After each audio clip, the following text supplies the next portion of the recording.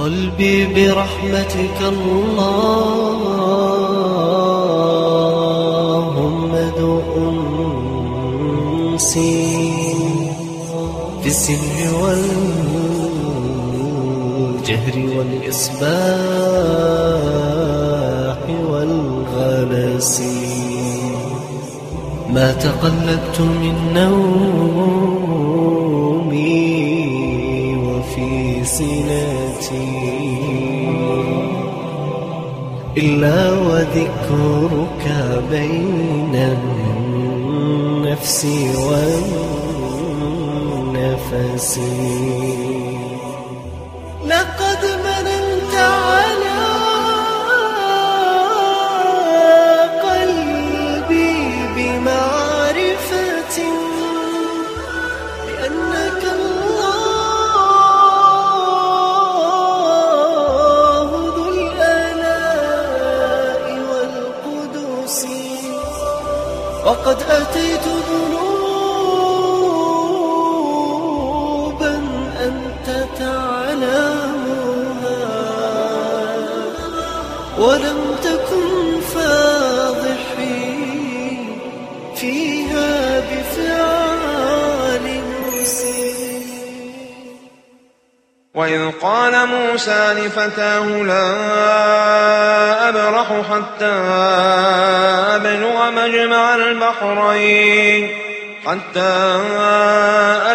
مجمع البحرين أو أمضي حقبا.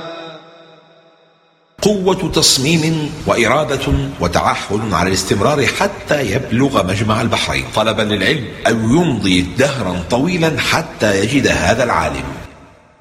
سبب القصة قال رسول الله صلى الله عليه وسلم: قام موسى عليه السلام خطيبا في بني إسرائيل فسئل: أي الناس أعلم؟ فقال: أنا أعلم. قال: فعتب الله عليه إذ لم يرد العلم إليه، فأوحى الله إليه أن عبدا من عبادي بمجمع البحرين هو أعلم منك. قال الرازي: وهذا إخبار من موسى بأنه وطن نفسه على تحمل التعب الشديد والعناء العظيم في السفر لأجل طلب العلم، وذلك تنبيه على أن المتعلم لو سافر من المشرق إلى المغرب لطلب مسألة واحدة لحق له ذلك. اربط تلامذتك دائما بأهداف عليا وغايات عظيمة لتحفز هممهم وتستثير عزمهم. فلما بلغا مجمع بينهما نسيا حوتهما فاتخذ سبيله في البحر سربا. قالوا أن النبوة ليس من شروطها العصمة من النسيان البشري العادي، وهو نسيان لا يتعلق بالرسالة والوحي. نسيا حوتهما فاتخذ سبيله في البحر سربا. لما بلغ هذا المكان نسي حوتهما، أي نسي خبر حوتهما ونسي تفقد أمره، وكان الله قد أوحى إلى موسى أن فقدان الحوت هو علامة المكان الذي يلتقي فيه بالرجل الصالح، فأحيا الله الحوت وسقط في البحر. اتخذ سبيله أي طريقه في البحر سربا، أي في طريق مثل السرب أي النفق في الأرض، حيث سار الحوت فيه وظل أثره واضحا مثل النفق. وآتنا غداءنا. فيه استحباب إطعام الإنسان خادمه من طعامه وأكلهما سويا، لأن هذا ظاهر قوله آتنا غداءنا بصيغة الجمع، مما يدل على أنهما أكلا جميعا. لقد لقينا من سفرنا هذا نصبا. قال القرطبي: وفي هذا دليل على جواز الإخبار بما يجده الإنسان من الألم والأمراض، وأن ذلك لا يقدح في الرضا ولا في التسليم للقضاء، لكن إذا لم يصدر ذلك عن ضجر ولا سخط. وما أنسانيه إلا الشيطان أن أذكره. من آداب النبوة قال القاسمي: ونسبة النسيان ونحوه من الأمور المكروهة إلى الشيطان مجازا وتأدبا عن نسبتهما إلى الله تعالى. واتخذ سبيله في البحر عجبا. لماذا قال هنا عجبا بينما قال قبلها فاتخذ سبيله في البحر سربا؟ والجواب عجبا الواصف هنا هو الفتى يوشع بن نون، فقد رأى السمكة الميتة تدب فيها الحياة وتقفز في البحر، وهو أعجب ما رأى. سربا القائل هو الله سبحانه وتعالى. قال ذلك ما كنا نبغ فارتدا على آثارهما قصصا. أي ارتدا أي رجعا يقصان أثرهما إلى المكان الذي نسي فيه الحوت، فلما وصل إليه وجدا العبد الصالح. فوجدا عبدا من عبادنا. كان فقد الحوت أمرا مكروها ليوشع بن نون غلام موسى عليه السلام، لكنه كان علامة مكان العبد الصالح، فقد يكون فيما يكره الإنسان كثيرا مما يحب وهو لا يعلم. آتيناه رحمة من عندنا وعلمناه من لدنا علما. قدم الرحمة على العلم، فلولا رحمتنا به ما علم شيئا، أو المراد أن كل علم لا تصحبه الرحمة بالخلق هو عين الجهل.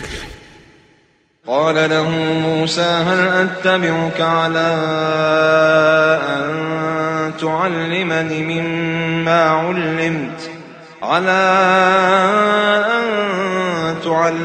مما علمت رشدا. هذا أدب الطلب الذي يجب أن يتعلمه كل طالب علم. لا اكتفاء من العلم حتى لمن كان نبيا. قال ابن عباس رضي الله عنهما لو كان أحد يكتفي من العلم لاكتفى منه موسى على نبينا وعليه السلام لما قال هل أتبعك على أن تعلمني مما علمت رشدا. هل أتبعك على أن تعلمني مما علمت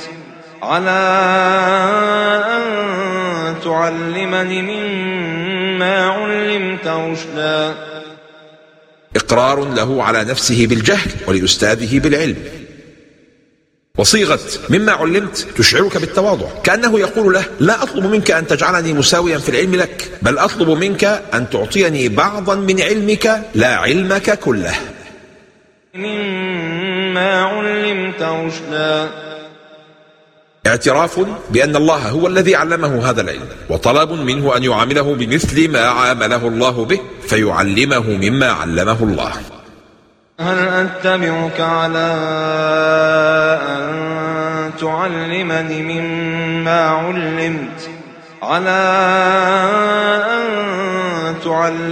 مما علمت رشدا.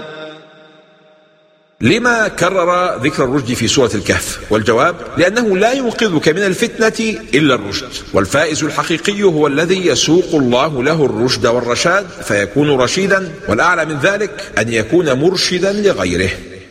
لا خلاف في أن موسى أفضل من الخضر، وهذا يدل على أن الأفضلية العامة لا تقتضي التفوق في كل جانب. ورحم الله الإمام مالك حين قال إن من شيوخي من أطلب منه الدعاء ولا أقبل روايته.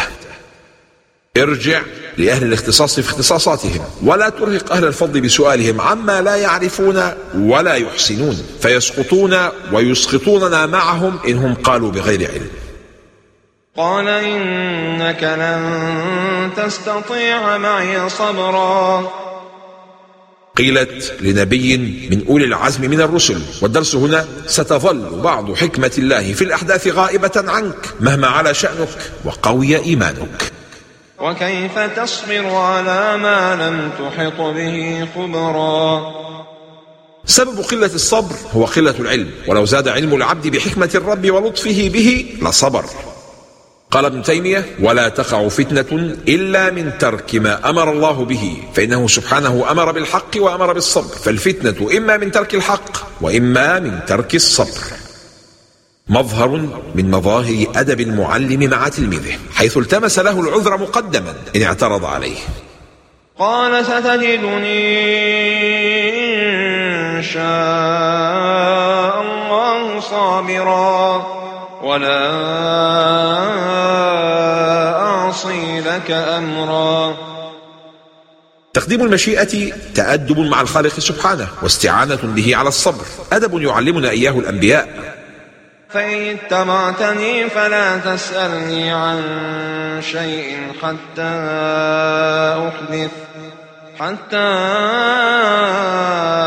أحدث لك منه ذكرا. كلمة شيء نكرة تدل على أن الخضر اشترط على موسى اشتراط العالم على الطالب ألا يبدأه بالسؤال مهما رأى شيئا غريبا غير مفهوم حتى يبدأه العبد الصالح بالحديث عنه، ووافق موسى على الشرط. خرقتها لتغرق أهلها.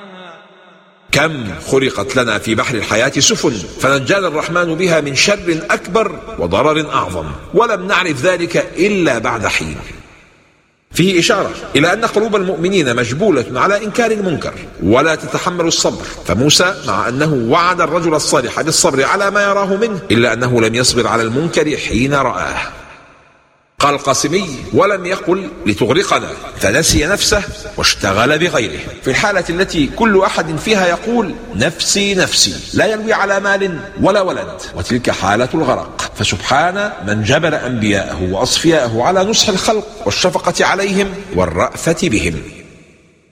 قال: لا تؤاخذني بما نسيت.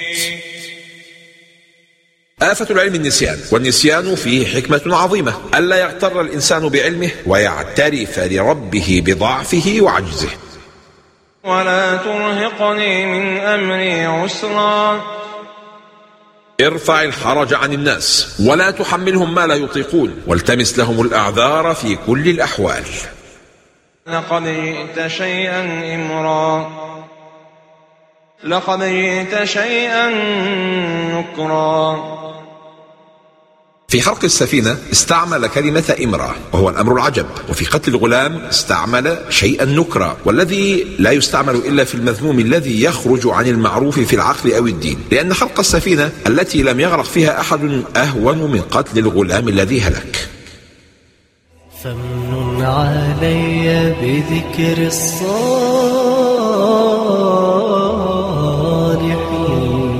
وأنا تجعل علي إذن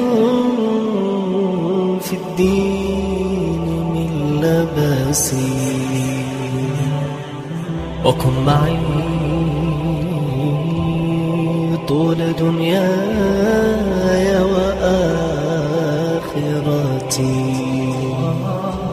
ويوم حشري بما أنزلت في عباسي. فمن علي بذكر الصالحين وأنا تجعل علي إذن في الدين من لباسي. قتلت نفسا زكية بغير نفس. قال رسول الله صلى الله عليه وسلم: رحمة الله علينا وعلى موسى، لو صبر لرأى من صاحبه العجب. الصبر مفتاح باب العلم ومن أسباب مزيده.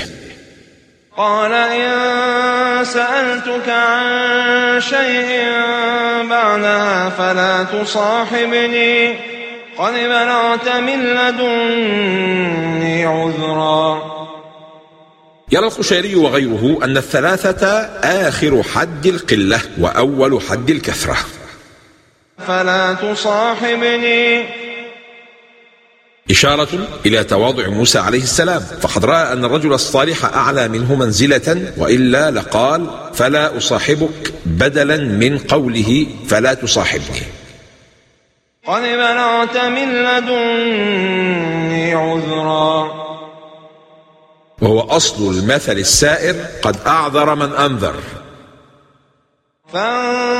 فانطلقا حتى إذا أتيا أهل قرية استطعما أهلها فأبوا أن يضيفوهما، فوجدا فيها جدارا يريد أن ينقض فأقامه، قال لو شئت لاتخذت عليه أجرا. اصنع المعروف لمن يستحق ومن لا يستحق، ودع عنك قول القائل: ومن يصنع المعروف في غير أهله من الناس فالمعروف لا شك ضائع، فما عند الله لا يضيع أبدا. قال هذا فراق بيني وبينك، سأنبئك بتأويل ما لم تستطع عليه صبرا. لا تفارق صاحبك حتى تبين له الأسباب التي حملتك على ذلك، فقد قال الرجل الصالح لموسى قبل مفارقتي لك: سأخبرك عن السبب. موافقة الصاحب لصاحبه في غير معصية الله من أهم أسباب دوام الصحبة وتقويتها، كما أن كثرة الخلاف وعدم الاتفاق من أهم أسباب الفراق. فأردت أن أعيبها، ولم يقل فخرقتها، ليكون ذلك معبرا عن إرادة ونية مبيتة وتصميم، وليس مجرد مصادفة أو فعل عابر. فكان أبواه مؤمنين فخشينا أن يرهقهما طغيانا وكفرا.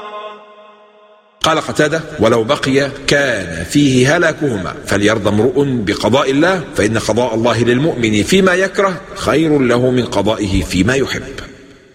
قال ابن كثير في تفسيرها: أي يحملهما حبه على متابعته في الكفر.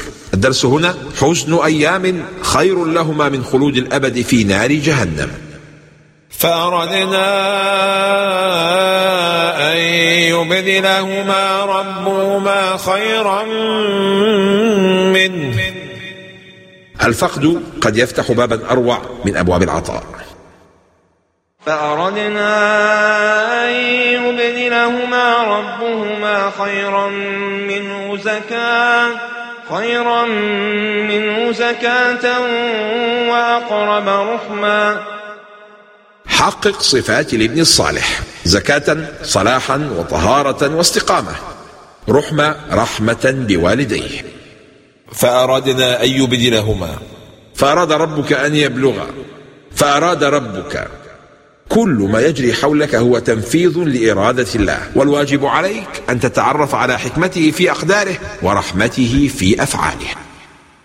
وكان أبوهما صالحا.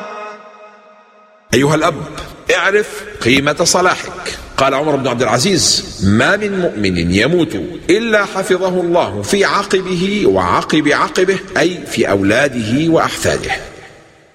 قال محمد بن المنكدر: إن الله تعالى يحفظ المؤمن في ولده وولد ولده، ويحفظه في دويرته وفي دويرات حوله، فما يزالون في حفظ وعافية ما كان بين أظهرهم. قال سعيد بن المسيب: يا بني إني لأزيد في صلاتي من أجلك رجاء أن أحفظ فيك. وترى الآية: وكان أبوهما صالحا. اجعل لصلاتك اليوم نيات عديدة تبلع عظامك وتترك الرياح، ولا يزال أثر صلاحك باقيا في دنيا الناس عن طريق ذريتك. اللهم ارزقنا هذا النسل المبارك. حين أتكاسل عن الطاعة أتذكر أبنائي ومصائب الدنيا وأتأمل: وكان أبوهما صالحا، وكيف أن صلاحه كان سبب حفظ كنزهم وتأمين مستقبلهم، فأرحمهم وأجتهد. فأراد ربك أن يبلغا أشدهما ويستخرجا كنزهما رحمة من ربك. قد يؤخر الله عنك الخير لأنك لم تستعد لاستقباله بعد، ولو أتاك سريعا لفقدته سريعا. والدرس هنا: بعض التأخير فيه خير كثير. ذلك تأويل ما لم تسطع عليه صبرا. تعلم فن الانتظار، واستقبل أحداث الحياة بطول التأمل ونظرات الاعتبار. قال شيبان الراعي لسفيان الثوري: يا سفيان، عد منع الله إياك عطاء منه لك، فإنه لم يمنعك بخلا، إنما منعك لطفا. منع الله ليس دليلا على بغضه. قال ابن القيم: فهو سبحانه أعلم بمواقع الفضل ومحال التخصيص ومحال الحرمان، فبحمده وحكمته أعطى، وبحمده وحكمته حرم. فمن رده المنع إلى الافتقار إليه والتذلل له وتملقه، انقلب المنع في حقه عطاء. فكل ما شغل العبد عن الله فهو مشؤوم عليه، وكل ما رده إليه فهو رحمة به. قضاء الله كله خير لو كنتم تعلمون. قال ابن القيم: فإنه سبحانه لا يقضي لعبده المؤمن قضاء إلا كان خيرا له، ساءه ذلك القضاء أو سره، فقضاؤه لعبده المؤمن المنع عطاء وإن كان في صورة المنع، ونعمة إن كان في صورة محنة، وبلاؤه عافية وإن كان في صورة بلية. ولكن لجهل العبد وظلمه لا يعد العطاء والنعمة والعافية إلا ما التذ به في العاجل وكان ملائما لطبعه، ولو رزق من المعرفة حظا وافرا لعد المنع نعمة والبلاء رحمة، وتلذذ بالبلاء أكثر من تلذذه بالعافية، وتلذذ بالفقر أكثر من لذته بالغنى، وكان في حال القلة أعظم شكرا من حال الكثرة. هذه الأحداث الثلاثة: خرق السفينة، قتل الغلام، بناء الجدار بلا إذن ومن غير أجرة، استنبط منها العلماء قاعدة مهمة، وهي: إذا تعارض ضرران وجب تحمل الأخف لدفع الأشد. لذا قدم الخضر خرق السفينة على غصبها، وقدم قتل الغلام على كفره وطغيانه، وإصلاح الجدار بلا إذن ولا أجرة حتى لا يضيع مال اليتيمين. من مواعظ عمرو بن العاص رضي الله عنه: ليس العاقل الذي يعرف الخير من الشر، ولكنه الذي يعرف خير الشرين. قال ابن تيمية: فإن الشريعة مبناها على تحصيل المصالح وتكميلها، وتعطيل المصالح وتقليلها بحسب الإمكان، ومعرفة خير الخيرين وشر الشرين، حتى يقدم عند التزاحم خير الخيرين ويدفع شر الشرين. من أهم فتن العصر فتنة العلم، فقد قادت كثيرين إلى الكفر بالله والإلحاد، ودواء فتنة العلم كما في قصة موسى والعبد الصالح بالصبر والتواضع. التوصيات العملية: افعل ولا تفعل، جاهد في طلب العلم والتعلم، واصبر على مشقة الطلب وإلا عشت في غمرات الجهل. تأدب مع الله في كل ما تنطق به، ولا تنسب أي شر إليه، والشر ليس إليك. إذا كنت معلما فسل الله أن يرزقك الرحمة بالخلق، فكل تعليم خلا من الرحمة كان سبب نفور الناس من أسباب النجاة. تأدب مع معلمك. قال علي بن أبي طالب رضي الله عنه: من حق العالم ألا تكثر عليه بالسؤال، ولا تعنته في الجواب، ولا تلح عليه إذا كسل، ولا تأخذ بثوبه إذا نهض، ولا تفشي له سرا، ولا تغتابن عنده أحدا، ولا تطلبن عثرته، وإن زل قبلت معذرته، وعليك أن توقره وتعظمه لله تعالى ما دام يحفظ أمر الله تعالى، وإن كانت له حاجة سبقت القوم إلى خدمته. سلم لله بالحكمة في كل ما يجري حولك، وإن لم تعرفها فهذا مفتاح الرضا وسكينة القلب. التمس لأخيك الأعذار. قال حمدون القصار: إذا زل أخ من إخوانكم فاطلبوا له 70 عذرا، فإن لم تقبله قلوبكم فاعلموا أن المعيب أنفسكم، حيث ظهر لمسلم 70 عذرا فلم تقبلوه. اصنع المعروف لمن يستحق ومن لا يستحق. أضف نية جديدة لكل عبادة تقوم بها، صلاح ذريتك وحفظ الله لهم. بعض التأخير فيه خير كثير، فسلم أمرك للحكيم الخبير. ذكر من حولك بأن قضاء الله لهم خير، فالناس تحتاج قلبا حانيا يكشف لهم حقائق ما يجري حولهم، بما يخفف أحمالهم ويكشف همومهم.